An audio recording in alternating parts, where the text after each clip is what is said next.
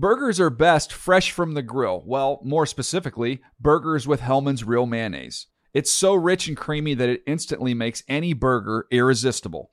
And what backyard barbecue is complete without some potato salad? Not just any potato salad, of course. Potato salad highlights the rich, creamy goodness of Hellmann's Real Mayonnaise. So if you want to take your barbecue season to the next level, stock up on Hellmann's Real Mayonnaise. For great recipe ideas, visit hellmanns.com. They say every dog has its day, but when you're Lulu and your parents drive a Camry, every day is your day. The roomy rear seat is the perfect, whoa, is that the dog park? Backseat besties, it's a Camry vibe. The all-new, all-hybrid Camry. Toyota, let's go places. The BMW i4 M50. It's 100% electric and 100% BMW. Experience the power of over 500 horses stampeding at a whisper as BMW M-engineered handling takes you through every twist and turn. The complete suite of intuitive technology keeps you connected. The pure performance keeps your heart racing. The BMW i4 M50. Silence has never said so much. BMW, the ultimate electric driving machine. The Around the League podcast is afraid of ice cream headaches and clowns. Welcome to another edition of the Around the League podcast. I'm Greg Rosenthal, and I am Jewish, and I'm joined by a room full of heroes. Mark Sessler, Chris Wesseling. We missed Dan Hanzus. He's out of the mix today, and we're still thinking of him. What is happening? Hey, Greg. Well done. Greg was a little concerned about his opener out of the gate, and he did a pristine job there, I thought. Very well done. You got to mix it up. What's going on this Friday? What? Does it matter if you're Jewish? No, I don't know. It just popped into my head. Oh, okay. Let's get these topics into the very top of the show here so that anyone listening has no idea what this podcast is about. I'm having trouble focusing because I just had a disturbing incident as I was coming into the studio. I was at the urinal, and someone was checking their phone at the urinal. I think that's too much. Yeah, it's a little much. It's Do you ever see that? It's almost as too much as talking about the urinal on a podcast. I'm just saying. It kind of reminds me of the movie Her, which is a great movie. It's like you have to be connected at every moment. We need a podcast segment. Greg's indie movies. That's not that indie. What's Her? Well, I saw that film, too. Oh, well, then you can be the Siskel and Ebert of Greg's indie movies. Well, our group is all mixed up today because not only are we without Dan Hanzus, who, of course, is on paternity leave for a little while. Again, congrats to him and Emily. They're heading home today from the hospital, which is a great day. We're also without our producer, TD, but we've got Zachariah in the mix. Back. What's going on? Good to have you. It's good to be Jewish, by the way. I'm also Jewish, so I don't know. I understand. I don't understand the whole peeing while you're checking your phone. Right. I don't know. Maybe it's not an appropriate podcast topic, but I was disturbed by it. That doesn't bother you? Have you ever seen that at work? I didn't say it didn't bother me. I do agree with your assessment that people are becoming far too attached to technology. I think most of the people listening to this probably are ignoring family members in the other room while they listen to this. I don't judge other people's bathroom behavior. I have a one-track mind when I get in there. Also just fair. Look straight at the wall and not at anyone else. That's fair. Well, if you're a regular listener, you'll remember Zach guest produced our podcast a couple times a few weeks ago, did a great job, so he's going to be filling in for TD the next couple of shows while TD is out. And Zach, why don't we do a little news? All right, let's start in Chicago, where the Bears won the preseason game last night, 20-19 over the Jaguars, but we don't really care about the scores because Dan would be proud of you for slipping the score. I know. I don't know why I bothered, because it was Jordan Palmer leading a comeback. Who cares? The Jaguar starters actually got the lead, and the real story was the quarterback position for the Jaguars. Chad Henne came out there, looked pretty good. Blake Bortles came out there, looked even better. 11 for 17, 160 yards. Does Blake Bortles deserve to be starting for the Jaguars, Mark Sessler? Well, I mean, let's be honest. Yesterday in the newsroom, the three of us sitting there pounding out one post after the next, and in the middle of this, a sandwich bet rose to the surface. A sandwich proposition. Basically, I said that Bortles would be starting by week 3, which I feel even more strongly about after last night. You guys said he would not. week 3 of the regular season. Of the regular season. Just to clarify. Of the real season. Mark gets 2 lunches if this happens. From each of you. If it does not happen, we only get 1 lunch. That's true. And I'm feeling very comfortable despite Bortles really looking great again because, Coach Gus Bradley announced on Friday that Blake Bortles will be the backup in Week 1. Chad Henne is definitely starting the regular season opener, although Bortles will get in the mix and take some first-team reps in practice this week. Well, see, that's the point, though. At Week 1, I think, no question, Henne's going to be the Week 1 starter. But what they're leaving Jaguars fans with, a fan base that hasn't had a serviceable quarterback in a decade. They haven't had a franchise-type quarterback. That's what they're seeing in little wisps and little moments from Bortles. It is an alien vision to them. They have fallen in love with it, and you're going to try to sell that fan base that we're going to give you Chad Henne for 16 games. 2 weeks will be enough to make the switch. Well, what are we seeing out of Blake Bortles? A little bit of a Big Ben, Carson Palmer hybrid. Yeah. Seems like he has the throwing motion of Carson Palmer, but the mobility and size, pocket movement of Big Ben. That sounds like a fun combination. It is. He can make a lot of throws that Chad Henne cannot make. Someone on Twitter last night actually pointed out how his drop back and his throwing motion was so similar to Palmer, especially his footwork.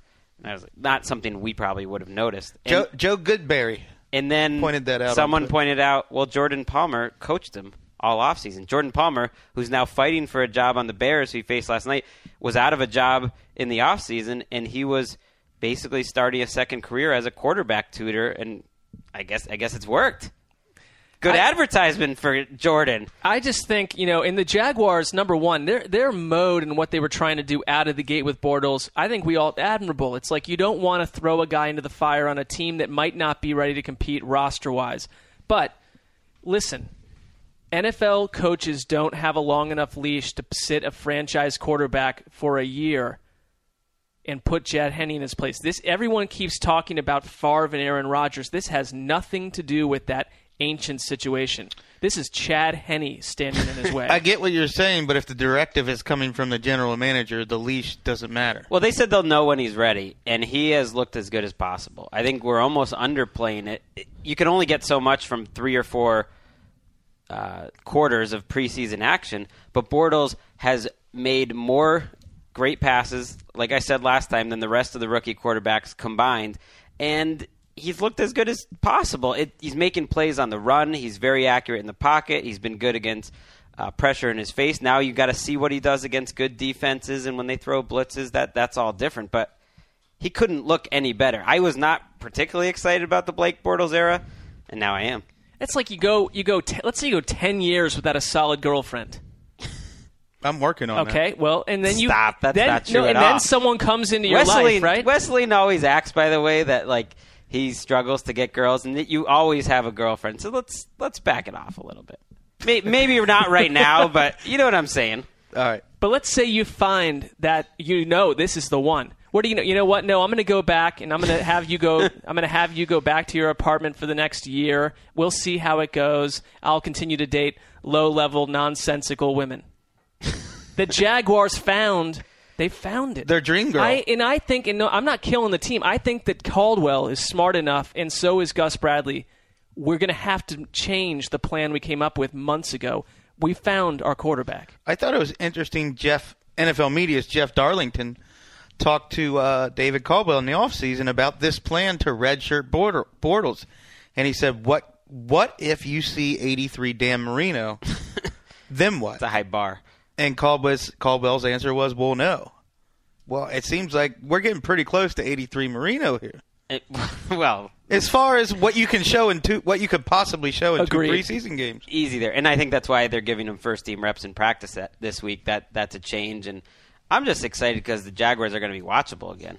I mean, their defense is fun to watch. Yeah, they're interesting. And once Bortles is starting, I'm going to want to see that. I liked Byron Leftwich early in his career, so I did too. I was a huge Leftwich fan. I can't say that Bortles is the most exciting or the first time we've ever been excited about a Jaguars quarterback, but it's the first time since then, since early Leftwich. Get excited. One guy that concerns me a little bit after I spent many hours singing his praises in the offseason is Toby Gerhart. because he looks to me a little bit like a one-trick pony that is not. They're going to have other things going on in the running game. Maybe all of the clips that you watch in the offseason mean more than his 6 carries in a preseason game, when 3 of them came on pitches outside that the Bears defense just swarmed. Well, I guess that's my concern a little bit, is that he's not going to be able to do anything like that for you. They just have to find someone else that gives them those kind of outside runs. He's not an outside runner. He's not, no. And you have to also, I think, point out that he's coming off a hip injury, which probably we saw what a hip injury did to Ray Rice's lateral movement last year. Well, that's not a good. That's not a good sign. That's very concerning. Why? I mean, give him a week or two to get back into shape. Well, it's not as serious as a hip injury this time around. Right. So Denard Robinson looks like a running back. He looks good. He looks bigger to me. They gave him the outside runs that Gerhardt wasn't good at. I don't know if he's going to be great, but just the fact that you're a college quarterback that is, I think, now going to establish a career as a legitimate NFL running back that's on some rosters for a few years. Like, he looks like a real player. It's kind of exciting. Any other big thoughts from the Bears side? Any big takeaways? Their run defense looks improved, but how could it not be? The pass defense gave up 250 yards in the first half to the Jaguars, who were without 2 of their top 3 receivers. The Jimmy Clausen excitement dipped back down a little bit. I thought he still looked. He was okay. He looked decent. He looked adequate. I mean, this for a backup. This Clausen-Palmer battle, it's tearing up the country. Juicy. I mean, it's a little divisive, though. I mean, we've got half the country on one side, half on the others. Families aren't talking to each other. But it's good for the nation because often, what we find is we come out of these conflicts having grown. Yes. Moving on to other news other than last night's game.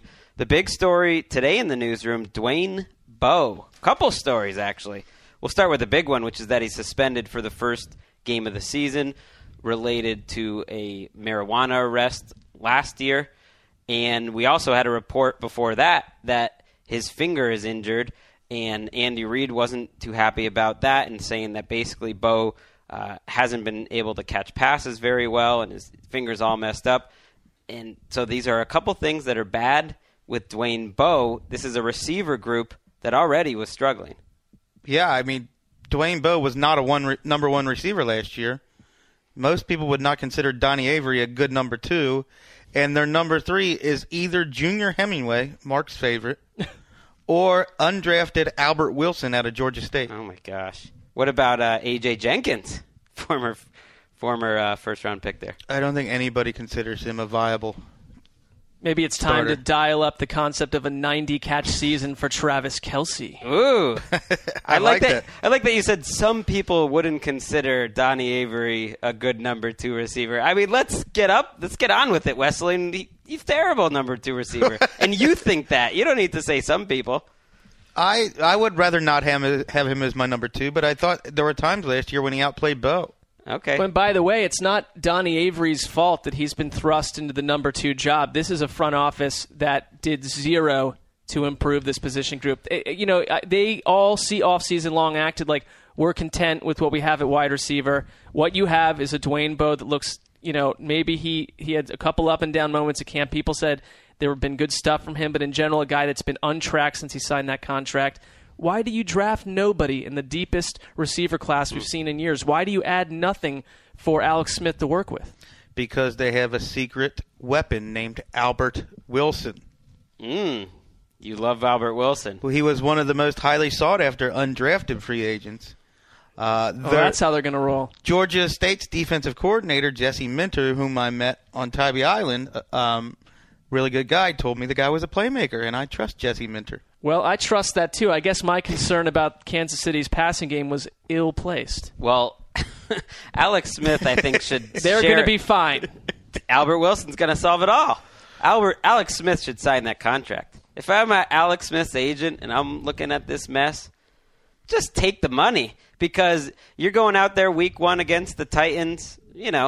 Not the greatest defense ever, but some good players in the secondary. Reading what Bowe, I don't know. Reading what we have about this story, don't you think it's more Alex Smith being stubborn and digging in his heels than the agent? Like Alex Smith, from what we've heard, truly believes he's a franchise quarterback and wants to be compensated accordingly. I think it's all agents when it comes to these things. And if he's saying that, that's coming more from the agents into his mouth. You know what I mean? That's what they're paid to do. If Alex Smith is negotiating the contract, that's a problem. Don't you think? Well, he gets to say yes or no. Like, if the agent comes to him and said, here's what the Chiefs are offering, Smith gets to say, no, I don't like that. Well, look, he has an agent that's basically signed the biggest quarterback deals in NFL history. Peyton Manning, Carson Palmer. They're not looking for that type of thing, but this is an agent that's not going to do these, year-by-year things. They don't like that idea, and to me, it's probably the agent selling Smith on that idea. But couldn't you see a scenario where the Chiefs' offense stinks? And then that ruins his value. Here's the scenario: Jamal Charles gets injured. Right. Then they're one of the worst offenses in the NFL. That's right, from top to bottom. Because let's remember the offensive line. They let some people go. I don't That's know. a problem. It was an off season where they said we're going to take a very long nap. We'll wake up in early July and let's rejoin then and see what happens. Well, you know what? You missed a few things along the way, including adding talent to an offense that was sort of a mirage.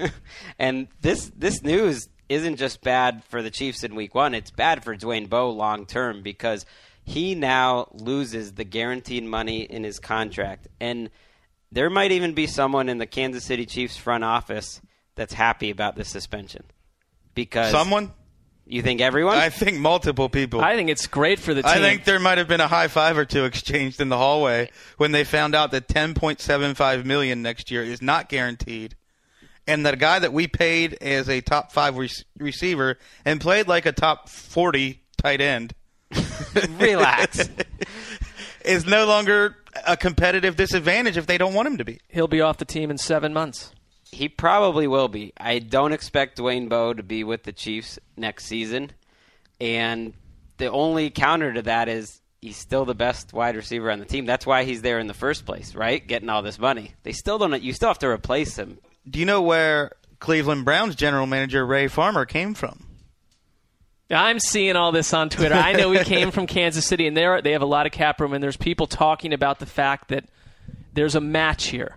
That Cleveland needs a wide receiver, one that's broken his finger 15 times and has a 1-game suspension for marijuana. Yeah. Because they don't have those issues already. Yeah, Cleveland, they have a big need for pot-smoking wideouts. But you are right. that have had work ethic questions. Wesleyan is correct that the link is there. Hey, let's see if Devon Best wants to come back this year. But often when we see player transactions that drive us nuts, it's because there is that in-house connection where you're like, why did they go get that player? Who believes in him there? Oh, wait, there is someone that believes in him. Moving on to Baltimore, where Steve Smith, maybe he's lost a step or two over the years, but he has not lost anything in the mouth department. Still the best quote in the NFL. And there's really no news to hook this on. We just like the best trash talker since Muhammad Ali. Wow. Wait a minute. That is a bold statement. And as proof, we'll read what he says today when he was asked why he feels like he's a perfect fit in Baltimore. And you know what? He really is a perfect fit as a Raven. And he said to CSN Baltimore, when I look in the defensive meeting room and I see play like a Raven, in Baltimore Ravens, we build bullies. That's what I'm talking about. When I think of a Baltimore Raven, what I think of is you go in there, we take your lunchbox, we take your sandwich, we take your juice box, we take your applesauce, we take your spork, and we break it. And we leave you with an empty lunch. That's the Baltimore Raven way. That's the bully way. And that's football. Well, I'm fired up. I want to put on some pants and play. I'm glad you're fired up. And as a Full former hearts. Browns Can't fan lose. who watched the Ravens yanked out of Cleveland, I'm glad to see that their mantra is "We build bullies." After what the league was doused with last year, how about the organization gets in step with where the league is? Lighten up, Francis. I'm kidding it. I couldn't care less. I mean, I think good for him. It's a good move for Steve Smith. We were saying downstairs, I don't know if there's a better landing spot for him this season. Because, it's not last year's offense. It's Kubiak's offense. They'll find a way for him to produce. I've only heard good things about him coming out of training camp, that he looks great. Yeah, people saying that Smith has made a lot of vertical plays, beating cornerbacks deep when they had joint practices against the 49ers, when he's going against the Ravens corners. Are we sure he couldn't beat cornerbacks deep last year? Because I never saw him get a chance to run vertical routes anymore last year. They didn't try. And now when they do, he's just going to take your juice box. And according to Wesley, and break your spork. He looks taller now, you've told us. He does. And, so, I mean, I don't know if that's scientific, but he looks taller. I mean, he's got it going on. That's an all-time quote. It reminds me a lot of There Will Be Blood when he talks about taking your milkshake. You know what I'm saying? Maybe that was a little bit of a inspiration. Take your applesauce. We're going to leave you with an empty lunchbox. That, to me, is going to be the title of the NFL Films video about the Ravens at the end of the year. Like, we take your spork, we break it. Do they still do those? Yeah. I used to order those like through the mail, like a do. VCR tape every year religiously. I would order my Cleveland Browns year in review. I think they show 30-minute video on like ESPN 7 at midnight in the middle of May. You'll just see a random NFL Films presents, the 2013 Ravens. What a letdown, or whatever it's called. That's it. Let's move on to another quarterback battle. Vikings will start Matt Castle in the second preseason game, no surprise. They're going to play him the whole first half, is our report from NFL There's Media. a chance. Said there's a good chance the idea will be to play Teddy Bridgewater with the backup. So whether it's the first half or the second half, when the backups come in, that's when Teddy Bridgewater comes in. And he had a quote this week saying that he's overthinking things. Are we concerned about the Teddy Bridgewater era? Well, I think he's just not ready now. I don't think this means he won't be good in the future. It seems like he's swimming a little bit. And I thought the Mike Zimmer quote to USA Today was pretty telling. I love Teddy Bridgewater, Zimmer said. I love him. I think he's going to be tremendous. And I don't know when.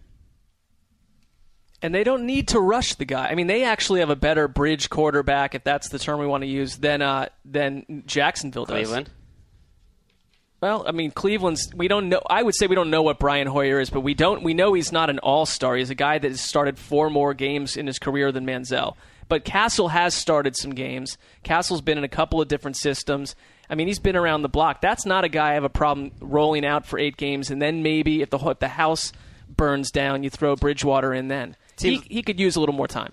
It's interesting because a week ago, this competition, we thought Bridgewater might be starting week 1. Now it's over. It feels all but over. I think something crazy would have to happen this weekend for Castle not to be named the starter early next week. Bridgewater would have to play like Blake Bortles. Or that's right. Matt Castle would have to play like Matt Jordan Castle Palmer. usually plays. And part of it is because the coaching, you got Norv Turner every week with a laundry list of quotes saying that Teddy Bridgewater just couldn't be more polished, he couldn't be more advanced. And then they get on the field, and then it's like these quotes don't really mean anything. Well, Matt Castle, by the way, only started 6 games last year. In one of those games, the team scored 40 points. In another one of those games, they were down 17-3 and beat the Bears on a big comeback. He did not play that poorly last year. Wesleyan always likes to trash Matt Castle. Why did they draft a first-round quarterback? He's not great. There you go. He's better than 5 or 6 starters out there. No, you say that about 12 different guys. All right. Including Tavares Jackson. How many guys could be better than 5 or 6 guys out there? Tavares Jackson. Especially when one of them isn't Chad Henne anymore. You're not going to have that guy to kick around because he's going to be a number 2. It was criminal how low you ranked T-Jack in the backup quarterback. Right? I've seen Tavares Jackson as a starter for many games, and I don't need to see that ever again. You might not ever see You've that had again. enough of that dish. Yes. We also aren't going to see Charles Sims, the 3rd-round draft pick of the Bucs, out 12 to 14 weeks after surgery on his right ankle. They'll do the surgery today, on Friday, and it's a big loss for them in their backfield. They were hoping that Sims would add a little pop. Their running backs coach compared him to Matt Forte. He wasn't the only one to make that comparison. He looked like he was going to be the passing down guy to complement Doug Martin. So I think they had significant plans for him. Yeah, our friend Daniel Jeremiah was at Bucs camp, and what he over and over just emphasized that Sims has had a really nice camp and that the coaches trusted him. That's, if you find out that running backs are going to get a role early on, they have to see you as a complete back that can do a lot of different things, and I think they viewed him that way. I liked Mike James last year, but it was in spot work. But he came in, he had like a 100-plus yard game and looked very good in one start. And don't forget, Little track star Jeff Demps. Oh my gosh. All right, but listen. He's Is he going to make the team? No, probably not. But that guy's found a way to hang. How many people could hang around in the NFL for 3+ years without doing a thing? He's got a good chance to make the team. This helps. It does help. I mean, they've got Bobby Rainey and Doug Martin. Bobby Rainey was a mid-season signing guy last year that played for like 4 teams. The Browns dumped him to go with Willis McGahee and Edwin Baker after the Ravens dumped him. Jeff Demps has had the highest posts to lack of production ratio since any player since the last couple of years at Tebow, I was going to say. I'd put Whedon up there. Actually, you know who would be another candidate for this category? Terrell Owens, Chad Johnson? No. They had plenty of production. I'm talking about podcast favorite, Colt Lyerla. Oh. Look at the transition on this solid segue. You didn't think we were going to get Colt Lyerla back in the show, but it's Dan Hanzus' favorite player, and we just wanted to give him a little present. Hey, Dan, Colt is injured. Tore his MCL and PCL. I know you don't want to be celebrating injuries, but we got to at least close the book on the Colt Lyerla story. I would imagine they would put him on the season-ending IR. That's a pretty serious injury, and they go 7 deep at tight end. I was wondering if he was going to make the roster anyway. But the reason why people are so enamored with this guy, that I saw a screen grab of the play in which he got injured, and he was hurdling 2 defenders with his legs sprawled out, spread eagle style almost, and he was about 4 feet up in the air. It was just a really athletic play. Well, and I know, he was more mocked almost for some of the stuff that was written about him, where they talked about him having the athletic, prowess of a Jimmy Graham, of a Rob Gronkowski, and we'll have to wait to see it's almost probably if he gets stashed away for a year, it might actually benefit him, because I think you're right. That is such a deep tight end group. After we thought it wouldn't be, going into the offseason, that maybe this is a way to stick with the team. Yeah, we'll see. But I agree. I don't think it'll be bad for him. This way he can get the medical treatment with the team throughout the season instead of just being cut and, thrown to the wind. So we'll talk about Colt probably in 2015, so look forward to that. Finally, let's wrap up the news with Brian Hoyer starting the second preseason game for the Cleveland Browns over Johnny Manziel. Were you surprised when you found this out, Mark? Well, I thought it was surprising because our network had learned from a pretty good source that it was going to be the other way around. That Manziel will get the start. Now, who knows? Maybe Pettin bumped at that news. Way to just throw people under the bus there, Mark. What? Our network had this. I mean, we put it in our posts, and these things change. Yeah. Right? These things change. And I mean, maybe it has to do with something that as a committee they're making these decisions. I don't think it matters that much. They talked about, Ian suggested they may go 2 series to get, both of them facing number 1 defenses. Who cares who's out there for the first 5 minutes versus if they switch someone in after? I think this is going to figure itself out. I've never seen a statement released by a team not only announcing the preseason starter, but breaking down the snap counts. That they wanted to make sure everyone knew Johnny Manziel and Brian Hoyer were going to have equal snap counts. And I guess that's Johnny Manziel in a nutshell. I don't think that was necessary, but they felt like it was necessary to release a statement saying this is a team that has gone for, 20 years being in the darkness. No media cares what they do, and suddenly they're being barraged for information, and they're learning how to do it. I think Pettin, give him some credit. I think he's handled the entire summer pretty well. I totally agree, but Chris Wesseling, when you heard this news, and for any new listeners to the show, Chris Wesseling has put up really his manhood and his health and his safety for Johnny Manziel starting in week 1. Chris Wesseling will eat his softball pants if Brian Hoyer is the week 1 starter at the Cleveland Browns. Chris Wesseling eat his softball pants? Starting to think the answer is yes. You're not starting to. You were on record as saying that it would be yes. I don't like this news, but like Mark said, it probably doesn't mean a whole lot. And like I've said all along, it really comes down to how they play on the field. If Manziel can't outplay Brian Hoyer in the preseason, then I deserve to eat my softball pants. I mean, they talked about naming a starter next Tuesday. I think this Redskins game, that Manziel needs to come in and do some stuff that turns barroom of watchers absolutely into water. They have to. He's got to blow the. I don't know what like the Wicked Witch. He's absolutely got to come in and impress and be who they thought he could be. He needs to be have godlike powers or something, turn people into liquids. I think the thing about Manziel that has people. Why is the entire nation fascinated with the guy? It's because of that strange playmaking ability and that unusual talent. That's why Brian Hoyer is. All he has to do is Manziel just has to do what he can do, and Hoyer's number 2. # chaotic rivers. There you go. If I was you, Chris, my big concern now is that I think the tie is going to Hoyer. And I didn't know that going into camp. I thought Manziel would start week 1. I just thought you were taking a little bigger risk than you thought. And I thought that a tie would have gone to Manziel. And right now it seems like the tie is going to go to Hoyer, and right now they're essentially tied. Would you disagree with any of that? There's no ties. One's going to outplay the other. We're waiting for it. It hasn't happened in practice. Didn't happen in the first preseason game. It's basically all on Monday night. Nationally televised. Johnny likes to play to the limelight. Woo! He likes to play to the limelight. And I think Shanahan, their offensive coordinator, I think Shanahan wants... I think they built an offense for Manziel. That's not because they thought, maybe he'll play in late November. The X factor here might be, they're going into Pittsburgh week 1. That is a rough assignment for rookie quarterbacks. Dick LeBeau kills rookie quarterbacks. He has his whole career. They know that.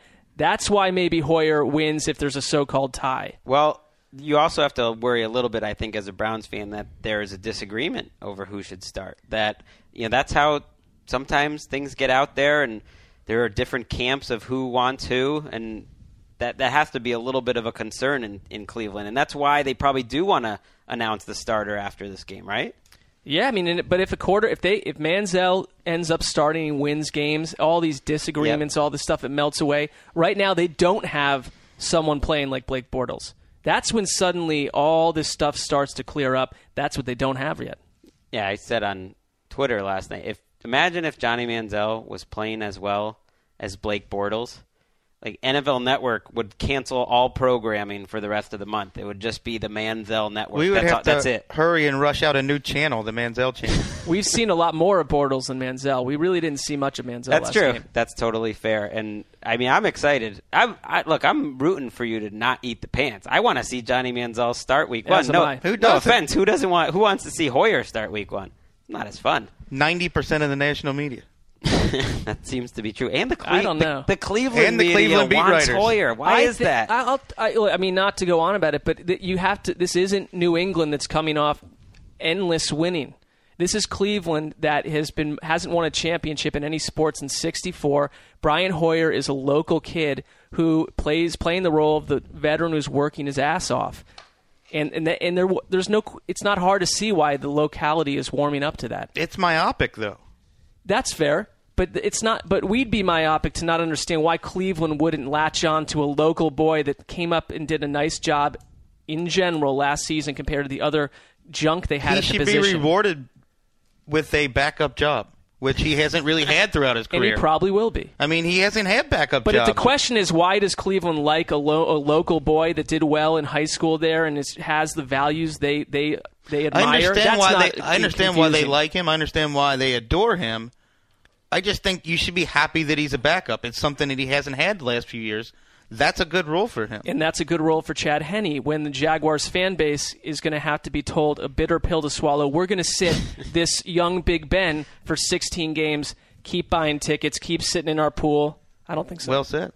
Finishing the news on a strong note. With Dan not here, by the way, I think we just set a record for the longest news segment ever. That was bound to happen. It was fun.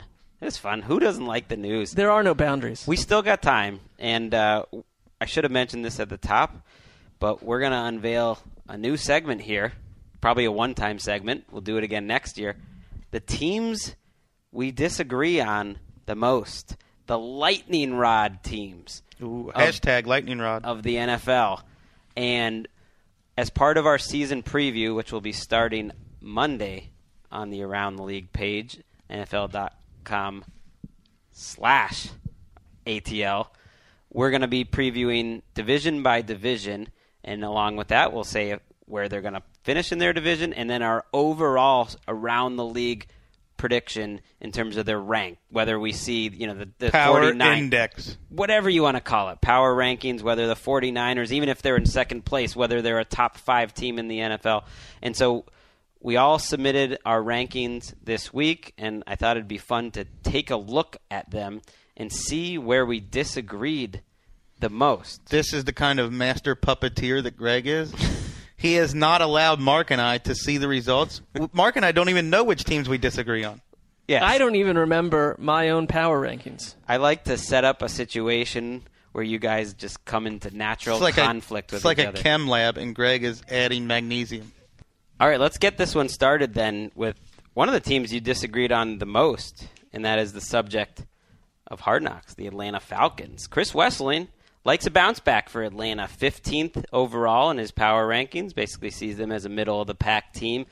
Mark foresees disaster, 27th for Atlanta. That is harsh, Mark. Why the Falcons hate? To start, they play in a dome, which automatically is a -7 for my power rankings. That's fair. I'll tell you what, I guess, and from what little I've gleaned of Hard Knocks, which I've not been able to see in full because I don't have the deluxe cable package like some people, but all this, we're going to get tougher. We're going to get tougher. It's like you have to keep telling football players that. I'm not sure I buy it. There's no question that the Matt Ryan, Julio Jones scenario has a chance to be outrageous in the NFC. I think it could lead the league in receiving yards. It wouldn't shock me. But Atlanta doesn't have much in the run game that excites me. I don't like their offensive line a whole lot. They don't have anything else. It's going to be doing 3 wide receiver sets all year long. I don't know. In general, the overall team, I think this is it for Mike Smith. Wow. Who doesn't run 3 wide receiver sets all year long? They don't. I think taking any sort of a playmaking tight end out of that offense is a concern for me. There's just, the Falcons overall to me, I see another losing season, 5-6 wins tops. Right. I mean, you're putting them in that category. Yeah. I don't have a problem with it. These are Sessler's worst 6 teams in the league: Falcons, Titans, Bills, Cowboys, Raiders, and Texans. So that's the company that the Falcons. They're the only one with the Cowboys and the Falcons are the only ones with real quarterbacks who you don't see having success. Well, so why do you disagree so much then? You see Atlanta as more of a middle-of-the-pack team. Because if they had Julio Jones last year, they would have been middle of the pack. I mean, forget all the rest of the injuries they had. If they had only Julio Jones, they would have been middle of the pack last year. They have him back. Roddy White's healthy and looks phenomenal from everything we've heard out of their camp. I think their offense will be good. I think they improved both sides of the line more than any team in the NFL this offseason. And I totally buy that they're a much tougher team. They have a backbone, which they've needed for half a decade now. A lot of times, though, when you change lines that dramatically, it looks good on paper, especially the offensive line. It doesn't really work out that well. Okay. A lot of times they do. I'm confident that they have rebuilt this one in a good way. Well, I actually am much closer to you, Chris. I see them as a middle-of-the-pack team, and because of Matt Ryan. Because any team that I know their offense is going to be good, and I tend to think their offense is going to be good, I'll just give them the benefit of the doubt because defense is a lot more unpredictable. And they look terrible on paper on defense, but you see a lot more terrible defensive teams on paper get a little lucky. You know what I mean? And just be middle of the pack at least, or be the 20th defense in the league. Yeah, I think Mike Smith will be a coordinator for the Tampa Bay organization next year. Mike Smith, poor guy. Well, all right, moving over to the AFC. Let's pick another team where we disagree. Mark, you have the Ravens as a middle-of-the-pack team. Chris really likes them. Number 8 in his rankings. That really surprised me. I have the Steelers and Ravens just about neck and neck as the team in the AFC right behind the Patriots and the Broncos. And the Ravens, I feel like their defense was pretty good last year.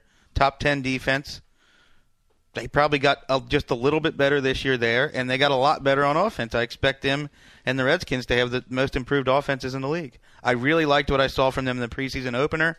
I think Flacco's an excellent fit for Kubiak's boot action scheme, and I think the running backs are better fits for that scheme too.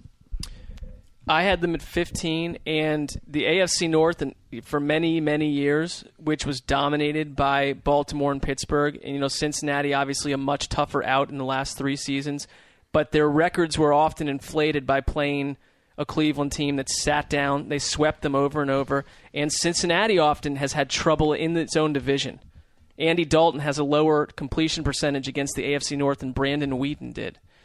So I think that's going to change a little bit this year, and Baltimore is going to be tested by its own division a little bit more than it was last season and in the past. I had them at 15th. That could still be an 8-8 record. Sure. So I see what Chris sees. I don't think it's going to go as smoothly as he predicts, but 15th is middle of the pack, and that's where I have the Ravens. I mean, 8th is aggressive. You not only have them 4th in the conference and ahead of teams like the Colts and the Chargers, Bengals, who are pretty talented, but well ahead of some talented NFC teams like the Cards, the Bears, Lions, Eagles. The Ravens kind of remind me of the Falcons discussion we just have, Chris, that you're probably putting some faith in the organizational DNA, essentially, that we've seen this team be so consistent. Which is not for a so bad long. way to go. No, we just have faith, for instance, in Mike Smith and Thomas Dimitroff and Matt Ryan in Atlanta, or faith in John Harbaugh and Joe Flacco and Ozzie Newsome in Baltimore, that this is the type of organization that's going to be good year after year, and that last year was an anomaly. That's part of it. But when you compare them to teams like the Cardinals, I don't think the Cardinals are more talented than the Ravens. I think the Ravens are a better team top to bottom than the Cardinals.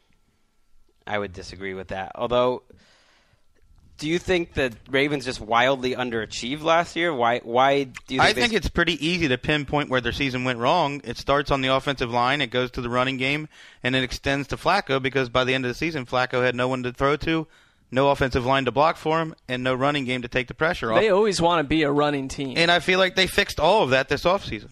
Well, you see the division really going back to what it was a few years ago, because you have the Steelers and Ravens at the top, not only at the top of the division, but top 8 teams in the NFL.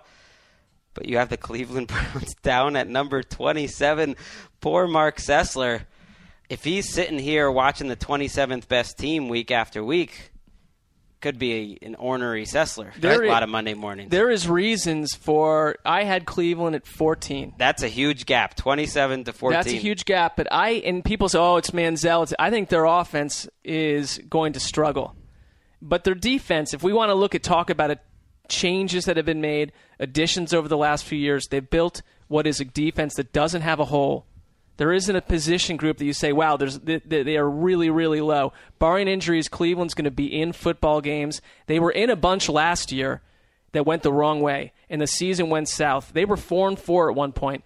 Again, 14 is not 12-4. It's a middle of the pack. That's where I have them. Be their best season in a long time. It would be, but it wouldn't. Long it doesn't time. need to be a great season. 27 is aggressive. You have to view both sides of the ball as sort of a travesty to go 27th in the league. 27 isn't aggressive at all. That's where I would think most people have the Browns because that's what they've been.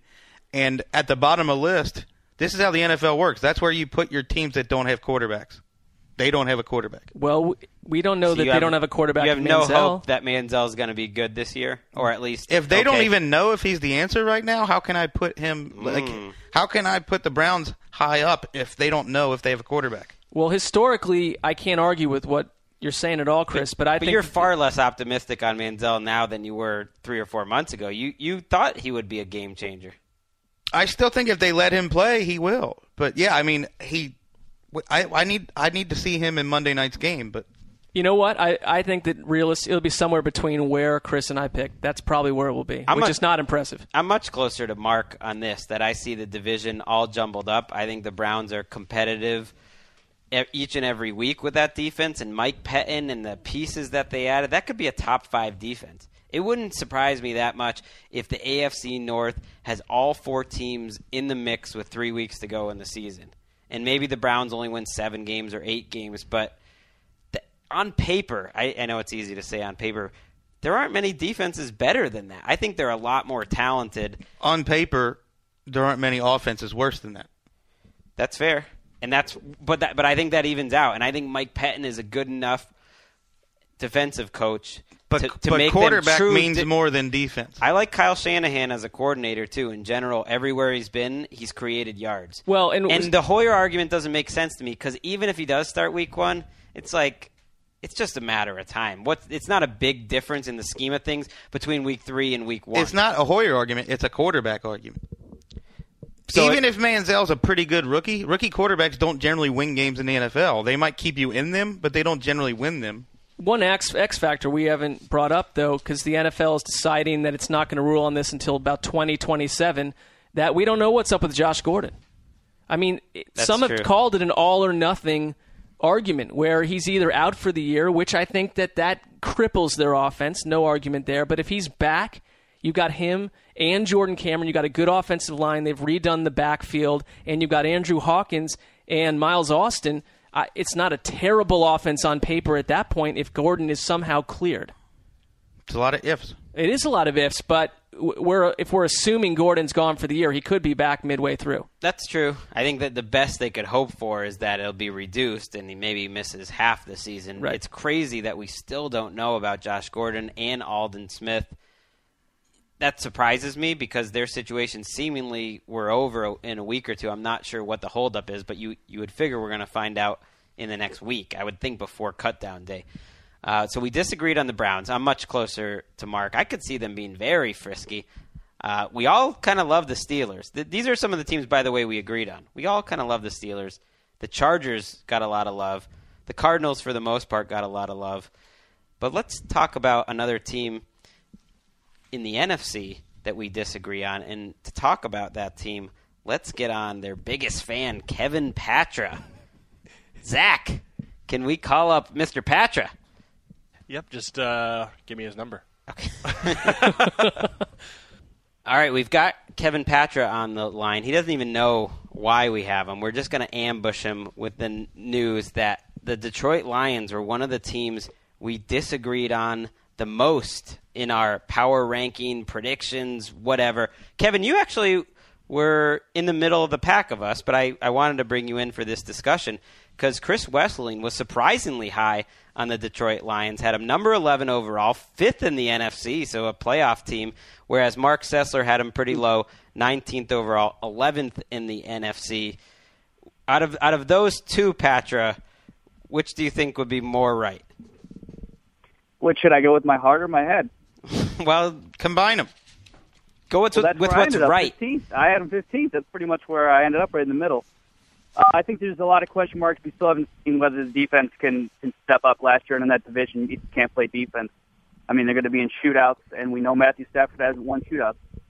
Is there a chance that against good teams? Is there a chance that coaching staff is awful, like really awful? 2 first-time coordinators, Jim Caldwell, who directed the worst offensive performance in Baltimore Ravens history last year.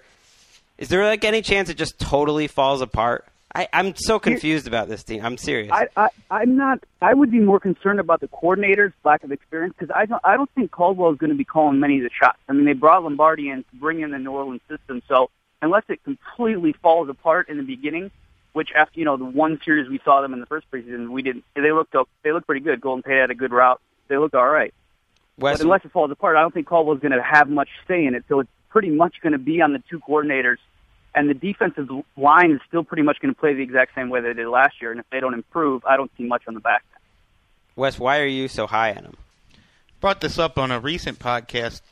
I remember early last year how high several of us were on their offense because defenses could not stop Reggie Bush and Calvin Johnson when they were on the same field together. Bush got injured. Some other things happened. They lost some receivers, and the offense kind of went down a wormhole. But now you bring in Golden Tate, who I think any of our longtime listeners know I'm very high on, and I think he's a very good number 2. You bring in Eric Ebron, who was compared to Vernon Davis as for his receiving abilities. You can't double-team or triple-team Calvin Johnson anymore. You can't double-team Reggie Bush out of the backfield. You got Joique Bell. You've got Theo Riddick. I think you have a lot more weapons this year, and if it means we don't see Chris Durham and Ryan Broyles and Kevin Ogletree, I think you have one of the best offenses in the NFL. Woo! You can't really double team too many guys on this. I mean, there's going to be some great matchup for the Lions this year. I have them at. Go ahead, Kevin. No. Well, I was going to say I think Golden Tate is the key of all of that. I think Ebron's going to come along slowly. We haven't heard great things about his play so far, so I think he's going to be one of those guys. If he makes a jump, it's going to be in the second half of the season, where we've seen them blow up in the last couple of years. I think some of that on Ebron, beat writers overrate dropped passes because they don't understand all the nuances of football, so it becomes obvious when a player drops a pass that's a mistake. Well, I don't care if Ebron's dropping passes. In the preseason game, he didn't look like he wasn't sharp. He has trouble blocking. There's still some question marks. You can ask Lions fans if drop passes are overrated at the tight end position because Brandon Pettigrew has probably cost him 3 or 4 games on his own. Well, I think if you compile a bunch over several seasons in a row, that's not overrated. But seeing one practice and a guy dropped a couple passes, that tends to be overrated. Mark, you seem down on the Lions. I'm not down on them. I mean, honestly, I picked them 19th. There's not that much difference between the 12th and 19th team. I've got them 3rd in the division. I think Chicago will outplay them, and I have Green Bay winning the division. That division's going to eat itself up. You know, a lot of this that we're talking about Stafford's got the numbers. We don't question that. I think it's easy at this point to look at the team on paper and say they're going to have a field day. I'm not ready to call Eric Ebron Vernon Davis yet. I need to see some of this happen on the field. Theo Riddick was out of the Browns game in 2 plays, got his ass kicked. It's like, well, no, I'm sorry, but some of this is off-season. There's a lot of reason for hope, but then the games start. And Detroit, to me, is the 3rd team in that division. I don't think that's even that negative. I think that they'll be a good football team that comes in 3rd and just misses the playoffs again. It's probably the consensus, and they're the team where if we made these rankings at various points in the offseason, my ranking would have changed. At one point, I thought I'm picking the Lions to the playoffs. I was right on the edge of doing it last year, and I went with the Panthers, which worked out. But I was thinking maybe the Lions are a playoff team this year because I do think they're talented enough. But the longer I've thought about it and sat with it, now I could see them being last place in that division. Part of the job is you have to stop other teams with your defense. I think we just sit around and talk about it too much. You should go with your first gut, probably. But we've just been living with this without any real new game information for so long that I just it's the coaching staff that basically is starting to freak me out. We need a Patrick prediction here. Patrick, a prediction? Yeah, what do you got for them this year? I have them right where Mark has them, in 3rd. I think I have them 1 game behind the Bears because I don't think they can win those last 2 games. I think they'll be on the precipice, but they have play at Chicago and at Green Bay, and they can't win in cold weather on the road. They can't win in Green Bay, period. And I don't see them winning in Chicago late in the season either. And I think those last 2 games are going to end it for them. All right, August 15th. 2000 and what year is it again? 14. It is the 14th year of the 2000th part of the decade. You know you have problem. I really at different points am not aware of how old I am. Does that ever happen to you? You forget what your age is? I don't believe that's ever happened to me. That's happened to me. Mark? I'm on an island on this one, I guess. I do not care what my age is. I don't even know what age I am. Someone will ask, and I'll have to think hard about it. But anyways, we're marking down this day because that's the drop we're going to use, Kevin, when the Lions surprise everyone and make the playoffs. And we'll point it out, you never had any faith to begin with. I hope to God it happens. I hope I'm completely wrong. Then you won't be allowed to root for them. All right, Kevin. We'll talk to you next time. Thanks for chiming in. All right, fellas. Appreciate it. All right, we're going to wrap up with a very quick speed round of another couple teams that we disagreed on. Let's talk about the Eagles a little bit. Wes, you had them down at 17th. That's lower than the rest of the group. I was pretty close to you. I see them as a middle-of-the-pack NFL team. Patrick had them up number 7. Sessler likes them too. Why you seem relatively down on the Eagles? They got extremely lucky last year, like historically lucky. They lost fewer games to injury than any team in the league. By Football Outsiders measurements, that first-place team generally goes to 15th the next year in games lost to injury. Now, it's possible Chip Kelly has hit on some formula to handle soft tissue injuries that the rest of the league doesn't have or to prevent them. But smoothies. Yeah, that's true. I should not underestimate personalized smoothies.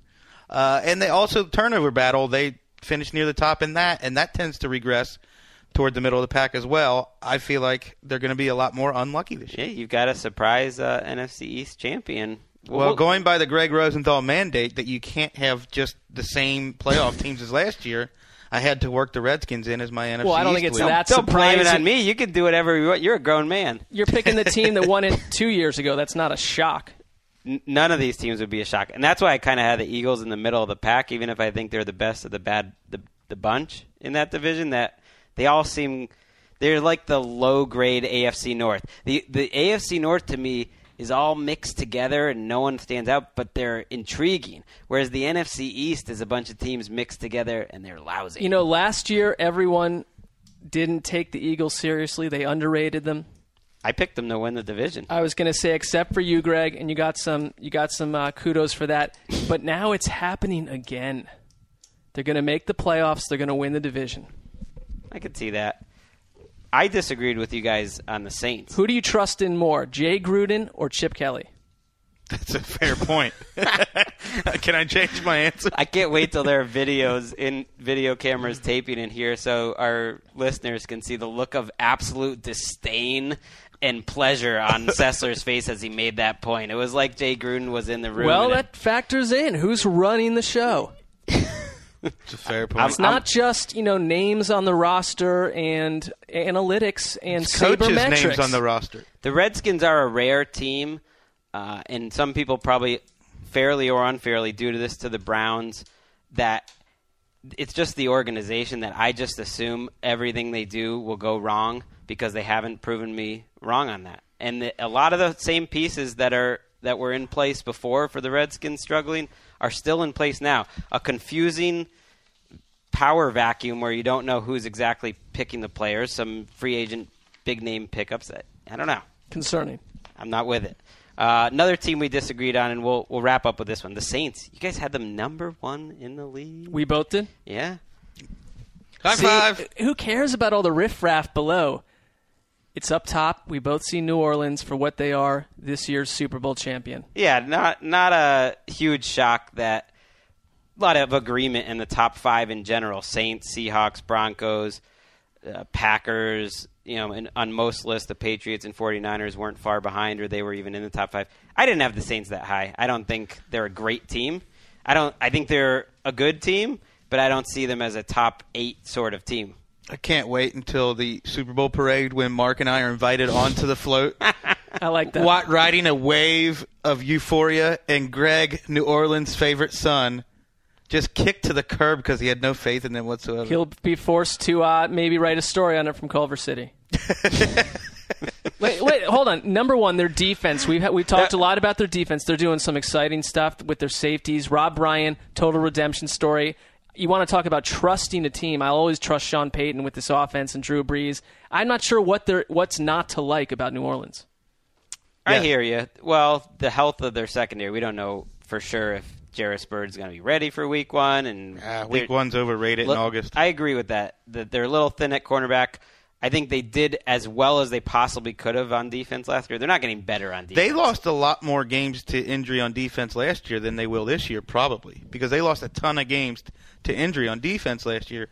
I think they're a lot healthier now, and they finished 4th in defense in Rob Ryan's first year. And they held training camp at a swank resort in White Sulphur Springs in West Virginia. Yes, we are going to lose some games to injury when Dan sees the runtime of this particular podcast. I was going to wrap it up on your great dig on me stuck in Culver City for the Super Bowl, but you went on. All right, that's it.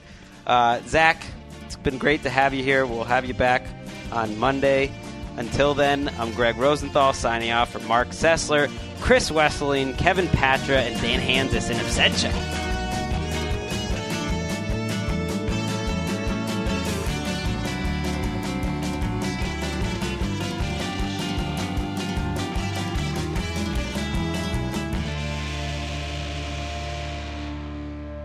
You go into your shower feeling tired, but as soon as you reach for the Irish Spring, your day immediately gets better. That crisp, fresh, unmistakable Irish Spring scent zings your brain and awakens your senses.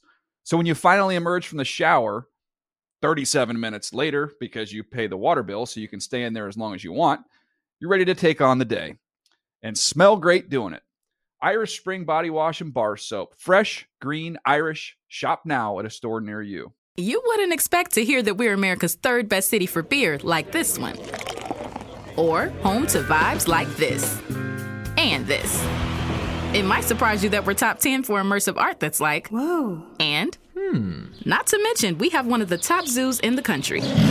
So can a city with the country's best pro soccer team, ranking as a top culinary destination in the world, be in your own backyard? Yes, Columbus. Plan your summer at experiencecolumbus.com/summer. Your credit card should match your lifestyle. At Kemba Financial Credit Union, choose a card with benefits that work for you. For a limited time, all cards have 2% cash back on purchases and 0% interest on balance transfers for a year. Apply at Kemba.org. Restrictions apply. Offer ends June 30th, 2024.